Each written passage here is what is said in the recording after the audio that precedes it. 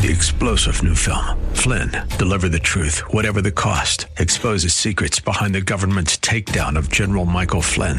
Flynn knew what the intel world had been up to. He ordered the first audit of the use of contractors. This set off alarm bells. He told the truth. He was the most dangerous person for Donald Trump to hire. They had to get rid of Flynn.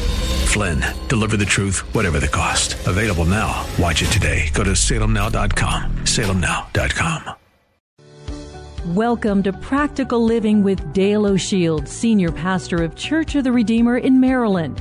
We pray that through this message, you will learn how to apply God's Word and truth to your life.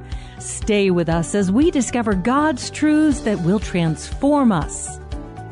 We've been talking about how to raise resilient kids and adults, the principle, the practice, the understanding of the concept of resiliency and how to build this into our lives. One of the most important qualities that you'll ever build into your life or into the lives of your children is resilience.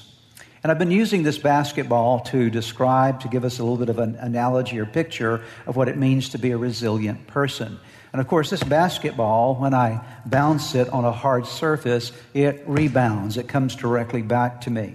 And the reason this basketball bounces back against a hard surface is because it's resilient. It's resilient because of the characteristics it has. First of all, it's properly shaped. It's a round basketball. Had it been shaped differently, you try to bounce a football, it doesn't bounce very well. If this basketball had extrusions and knots and bumps all over it, it would not bounce back well. It may bounce back in a variety of directions. But the reason it bounces back straight to me when it hits the surface is because of the fact that it is properly shaped and it has the right amount of the right stuff on the inside. It has the right air pressure internally. If you deplete the air pressure, obviously it's not going to bounce back as well. And we're using this to describe how you are to be as a person, how God wants all of us to be. And that's the ability to bounce back when life is hard, because sometimes life can be challenging and life can be hard, and we need to know how to be resilient in the face of it and also know how to help our children to be resilient, because you can't pave the road ahead for your child, but you can prepare that child for their road ahead by building resilience into them, shaping them, and being shaped the right way, being filled with the right amount of the right stuff. When we talk about shaping, we're talking about, for us as individual believers in Christ, being shaped in the image of Jesus, where Jesus begins to knock off the bumps of our life. I'm still a little bit bumpy as a believer. How about you? Okay, I don't always bounce back straight up. And so Jesus continues to work on us, to round us out, to shape us into His image by His Word and by His Spirit. And then He fills us up with His Word and fills us up with His Spirit. And He fills us up, teaches us principles like the principle of gratitude, that when we are grateful, instead of grumbling and complaining throughout life, that our gratitude helps us to bounce back when life is hard. We learn something about how discipline shapes our lives and knocks the bumps and the edges off, and how we as parents are responsible for disciplining our children to help them to be shaped in the right image, to train up a child in the way that they should go.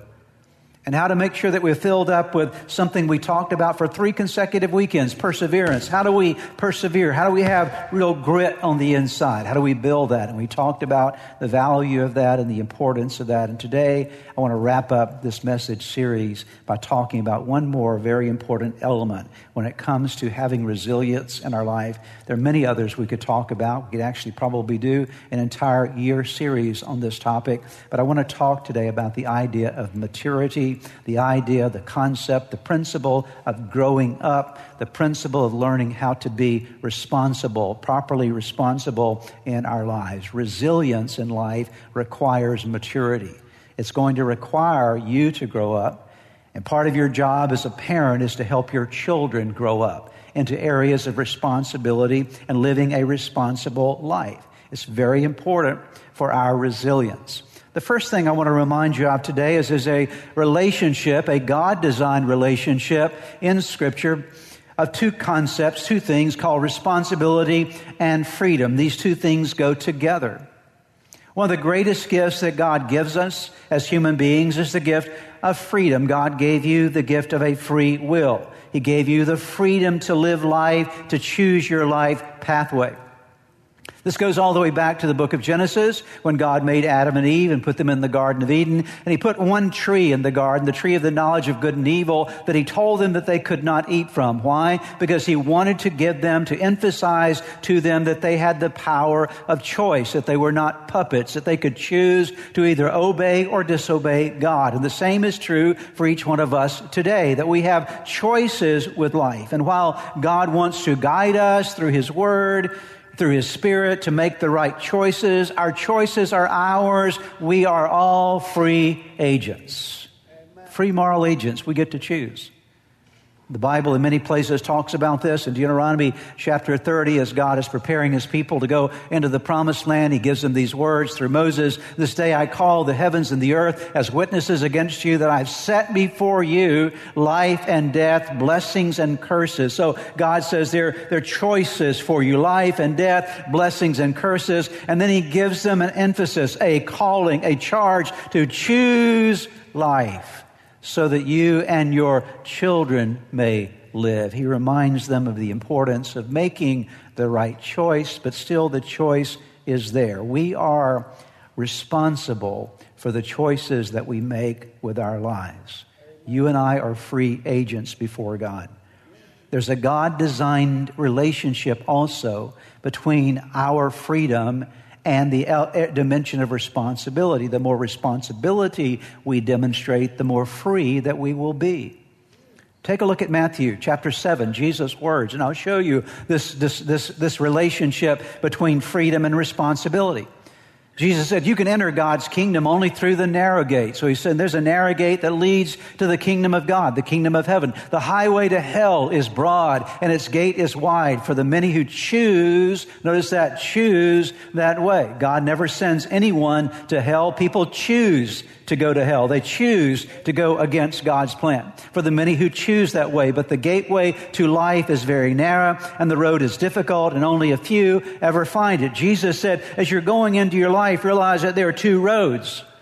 There's a narrow road that leads to life, and that narrow road, you enter into it through Jesus, who is the door to that narrow pathway of life, and very few actually make the choice to follow that, sadly. And when you make that choice, it leads somewhere. It leads to the kingdom of God or the kingdom of heaven. Think about it with me for a moment. When you and I choose Jesus, and we choose to walk with Jesus and follow Jesus and serve Jesus and enter into the narrow pathway, the ultimate end will be heaven. You will never be more free than when you're in heaven. You'll be free from sadness and sickness and sorrow and pain, and you'll be free from temptation and free from everything that has plagued you here on earth. And the responsible choice, making a responsible choice to follow Jesus, ends up for eternity in your eternal liberation, in your eternal freedom. It is the best pathway to take. Let's now look at the alternative. If you and I follow the wide road that leads to destruction, that road leads to a place called hell, eternal separation from God, and that is the ultimate epitome of bondage. You lose all of your freedom when you think about being in hell for eternity, separated from the life of God. It is ultimate bondage. It is the absolute opposite of freedom. And the same is true in every realm of your life. When you and I choose to live responsibly, it always leads to freedom. When you teach your children to live responsibly, that responsible life always leads to freedom in their life. Galatians 6, verse 5, for we are each responsible for our own conduct. We bear responsibility for it. Jesus again in Matthew 24, 45 and 46, a faithful, sensible servant is one to whom the master can give the responsibility of managing his household servants and feeding them. If the master returns and finds the servant has done a good job, there will be a reward. That is, there will be a blessing associated with this. And then Peter says in 1 Peter chapter 2, verse 16, for you are free, yet you are God's slaves, so don't use your freedom as excuses to do evil. To choose to live responsibly in life is to choose a life that will lead ultimately to freedom. And parents, please remember this, that there's always a connection as you're raising your children between freedom and responsibility, responsibility and freedom. The more responsible they are, the more freedom they can have in their life. If you give them freedom, while they're demonstrating irresponsibility, that freedom can destroy them. If you give them, let me say that again, if you give them freedom without the demonstration of responsibility, that very freedom can be the thing that destroys them. The same is true for you and me in our relationship with God. So always remember, there's a God-designed relationship all throughout Scripture between responsibility and freedom, freedom and responsibility. They always go together. Now let's talk about immaturity for a moment, irresponsibility. Immaturity or irresponsibility is something that is very observable in a person's life. You know, during the COVID season, we became familiar with two terms related to the sickness: people who had symptomatic COVID and people who had asymptomatic COVID. Oh, I tested for COVID, but I'm symptomatic, someone would say, and I have these symptoms. Or someone might say, well, I tested positive for COVID and I'm asymptomatic. That is, I don't have any symptoms that are showing up. But when it comes to irresponsibility and immaturity, I want to tell you that disease is symptomatic. You see symptoms associated with this area, this aspect of being an immature person. It is very observable in a person's life. And so what I thought I would do just for a few moments this morning is walk you through some of the symptoms. How do you know if you're immature? How do you know if you're being irresponsible? How do you know if your children are immature or your children are behaving irresponsibly? And I'm going to give you 10 things. We'll go through them very quickly. I could have given you probably 30, 40, 50 of these things, but this is just for something that will sort of motivate you to think about and take a sort of an evaluation of your life regarding this area. So the first thing that I would mention is you know that someone is being irresponsible or immature if there's passivity in their life. That is, they don't take initiative or have very weak initiative in their life. They let life happen to them rather than taking positive actions with their life. You want to train your children to be proactive in the way they live their life, not passive in the way they live their life. You and I need to do the same. The second symptom would be blame shifting and excuses. That's when we say, it's not my fault. Oh, I'm not responsible. Oh, they did it to me, and I carry no responsibility for my own actions. And so we push issues off on other people, and we make excuses for why we're not doing the thing that we need to do. And this is something you want to help your children to begin to remove from their life: blame shifting and excuses, something that you and I need to work on as well. The third symptom of immaturity is pride. Pride is all about self-centered thinking. You're in the center of your universe, and self-centered acting and self-promotion and self-serving, and that's all these things are characteristic of someone who hasn't grown up yet. They haven't matured yet. They haven't gained a level of responsibility. The next one is entitlement. Entitlement, as I'm using it here, means this: the world owes me something.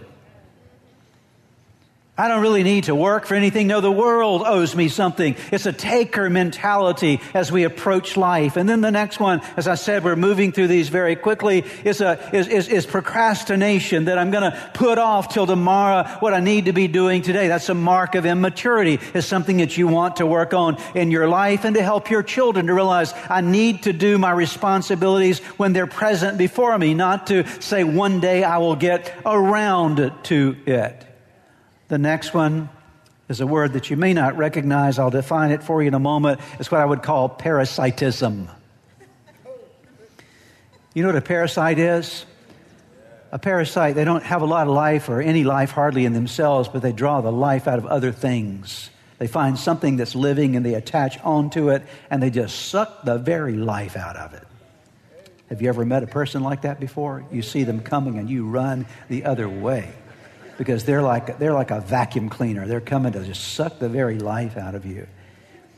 And they don't bring anything to the relationships. They're always sucking things out of relationships. They're always the needy person in the room that is always finding someone that they can suck life from, and depending upon the people around them for their sustenance that is unnecessary, where they need to begin to develop their own areas of responsibility. The next symptom is a symptom of pouting and sulking. Pouting and sulking is something that kids do when they don't get their way, right? And it's something that adults do when they don't get their way, okay?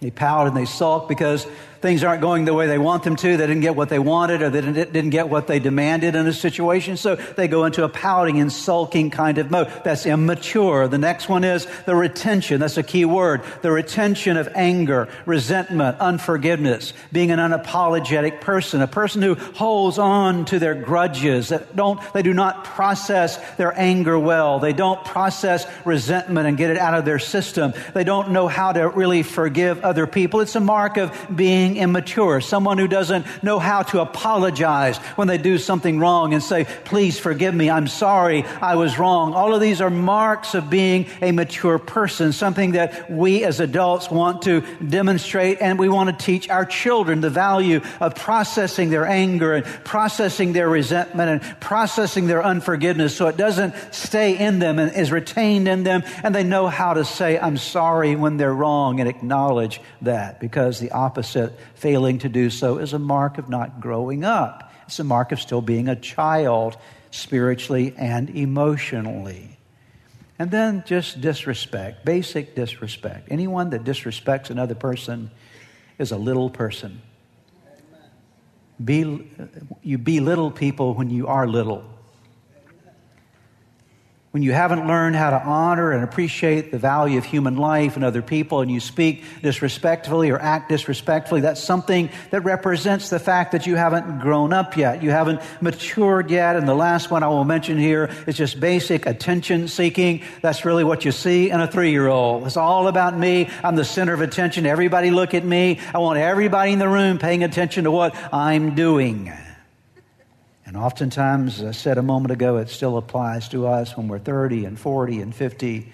We still live in some of these immature patterns. But the important thing to recognize is that we will never get past these until we own up to these in our life.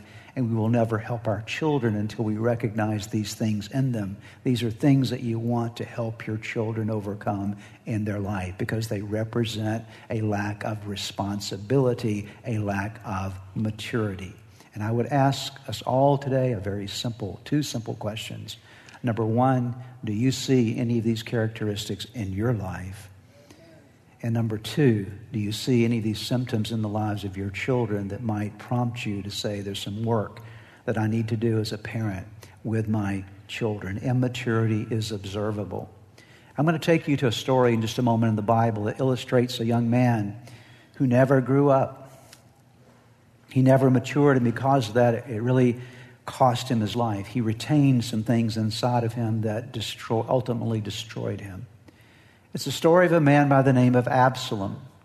It's actually a very sad story in the Bible. I don't have time today to go through all the aspects of the story, but Absalom was the son of David. It was a terrible situation that developed in David's family, and David did not handle things well as a father, as he should have handled them. But Absalom became very bitter toward his dad, very resentful toward his dad, and he held on to that resentment and that bitterness in his heart. He would never let it go.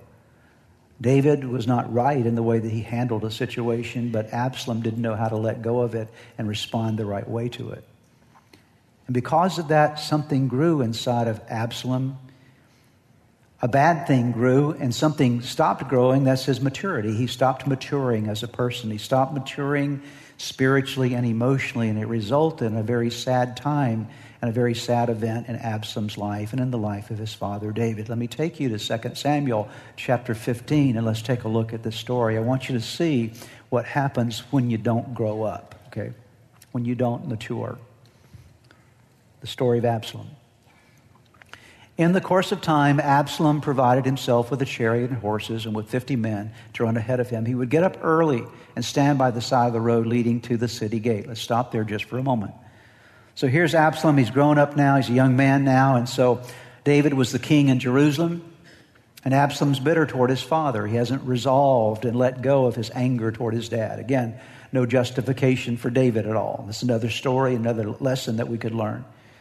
But Absalom in his own heart was bitter toward his dad. So he said, I'm going to go to the city gate every day where my dad's the king, Jerusalem, and I'm going to stand at the city gate, and I'm going to get me a chariot and 50 guys to go with me.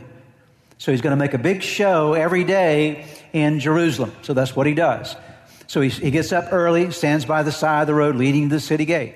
Notice what he does. Whenever anyone came with a complaint to be placed before the king for a decision, Absalom would call out to him, "What town are you from?"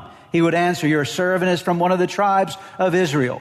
Then Absalom would say to him, "Look, your claims are valid and proper, but there is no representative of the king to hear you." So here's what he's doing. He's by the gate, and people would come to the city gate to have access to the king, to present their issues, their judgments that were needed to get some relief from, if you will, the judge, or some relief from King David. And so Absalom is out there with his chariot and with his horse and his 50 men, and people would come to make their presentation to David.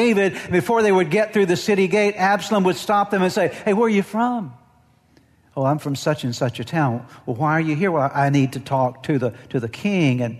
And Absalom would say, "Well, you got a really valid case there. I just heard your case. Too bad that nobody in there can really help you."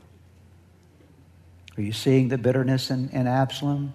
He's putting himself in a place that he should never have placed himself, because he's got an issue inside of him he hasn't dealt with. He hasn't matured past it. There's no representative of the king to hear you. Well, certainly there was. And Absalom would add, please notice this.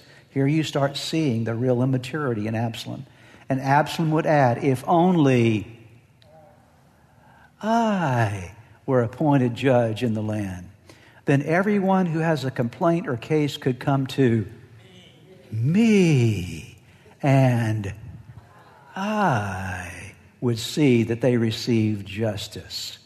Also, whenever anyone approached him to bow down before him, Absalom would reach out his hand. He's ingratiating himself to people. Take hold of him and kiss him. Absalom behaved in this way toward all the Israelites who came to the king asking for justice. Notice this. And so what did he do? He stole the hearts of the people of Israel. What you see in this young man is you see him usurping the role of his father as king. Very sad situation for David. Again, David's story is another story that we could talk about. But here's a young man that got something inside of him, and it stunted his growth. He has resentment and bitterness in his heart, and it stunts his spiritual growth, and it stunts his emotional growth, and he's locked down, and it leads to him making some very irresponsible choices in his life. If you begin to study the rest of that story, you'll see that there's ultimately King David has to flee from the city of Jerusalem because Absalom's going to take the kingdom from him and actually perhaps would have killed him. So David flees and runs out into the wilderness, and there's a battle that happens between David's men and Absalom's men. And one day during this battle, Absalom rides through the woods. He had a lot of hair, a lot of long hair, and he runs through the woods, and he's caught in a bush and a tree. And the mule runs out from under him, and he's left hanging in the tree by his hair. And ultimately, one of David's men come and stab him in the heart, and he dies. And his life is cut short because he never dealt with some things inside of him. See, immaturity is not just a bad thing to have. It's a dangerous thing to have in your life. See, immaturity can kill you. Immaturity can put you in a situation where you're making really bad decisions in your life that will result in very devastating effects. And so that's why it's so important that we grow up, that we be people who are growing up. And it's so important that we do our best to help our children grow up in their lives as well, because maturity brings blessing in your life. With the responsibility and maturity comes freedom in your life, comes blessings in your life. Perhaps as you have been listening to today's broadcast, you felt a stirring in your heart, something that reminded you that you need to get something right in your life with God. The first way to start in that journey with God is to open your heart to Jesus Christ, to make Him the Lord of your life, to turn over all your life to Him. And that begins with a very simple prayer. I want to lead you in that prayer right now, and it's a prayer that you can pray right where you are. Say these words: Jesus, I invite you into my life today to forgive me of all my sins. I need you. I want you. I want you to take charge of my life. Be my Lord and Savior, in Jesus' name. Now, if you just prayed that prayer with me, I want to encourage you with a promise from God's Word that says, When we call on God's name, when we call on the name of His Son Jesus, there is salvation that is brought to our lives. He changes us from the inside out, and the Bible says that if any person is in Christ, he is a new creation. Old things pass away. Behold, all things become new. And that's what's happened to you today as you've opened your heart to Christ. Let me encourage you, you need to take the next step. The next step is to make sure that you get into a good Bible-believing church where you're studying God's Word. And make sure you get a copy of God's Word and begin to read it. Spend some time each day in prayer. You've been listening to the teaching ministry of Practical Living with Dale O'Shields, Senior Pastor of Church of the Redeemer in Maryland. If you would like more information, please visit our website at church-redeemer.org. May God bless you and make you a blessing. Hi, this is Pastor Dale O'Shields of Church of the Redeemer in Gaithersburg, Maryland. I want to invite you to tune in to our weekly radio program titled Practical Living right here on WAVA every Sunday morning at 10 o'clock. And I also would encourage you to join us for one of our weekend worship services. All the information about services and locations can be found at our website at church-redeemer.org. That's church-redeemer.org. 3-star General Michael J. Flynn, head of the Pentagon Intelligence Agency, knew all the government's dirty secrets. He was one of the most respected generals in the military. Flynn knew what the intel world had been up to. He understood its funding. He ordered the first audit of the use of contractors. This set off alarm bells. The explosive new documentary, Flynn, Deliver the Truth, Whatever the Cost, uncovers the facts behind this scandal. Flynn told the truth. He was the most dangerous person for Donald Trump to hire. I find out the worst enemy that I'm going to face in my life is right here in America. They took my assessment and they wanted me to change it. And I was like, I'm not changing it. They had to get rid of Flynn. With in-depth interviews, archival footage, and never-before-seen personal records of the man behind the headlines. I just felt like I was drowning. Flynn, Deliver the Truth, Whatever the Cost. Available now. Watch it today. Go to salemnow.com. salemnow.com.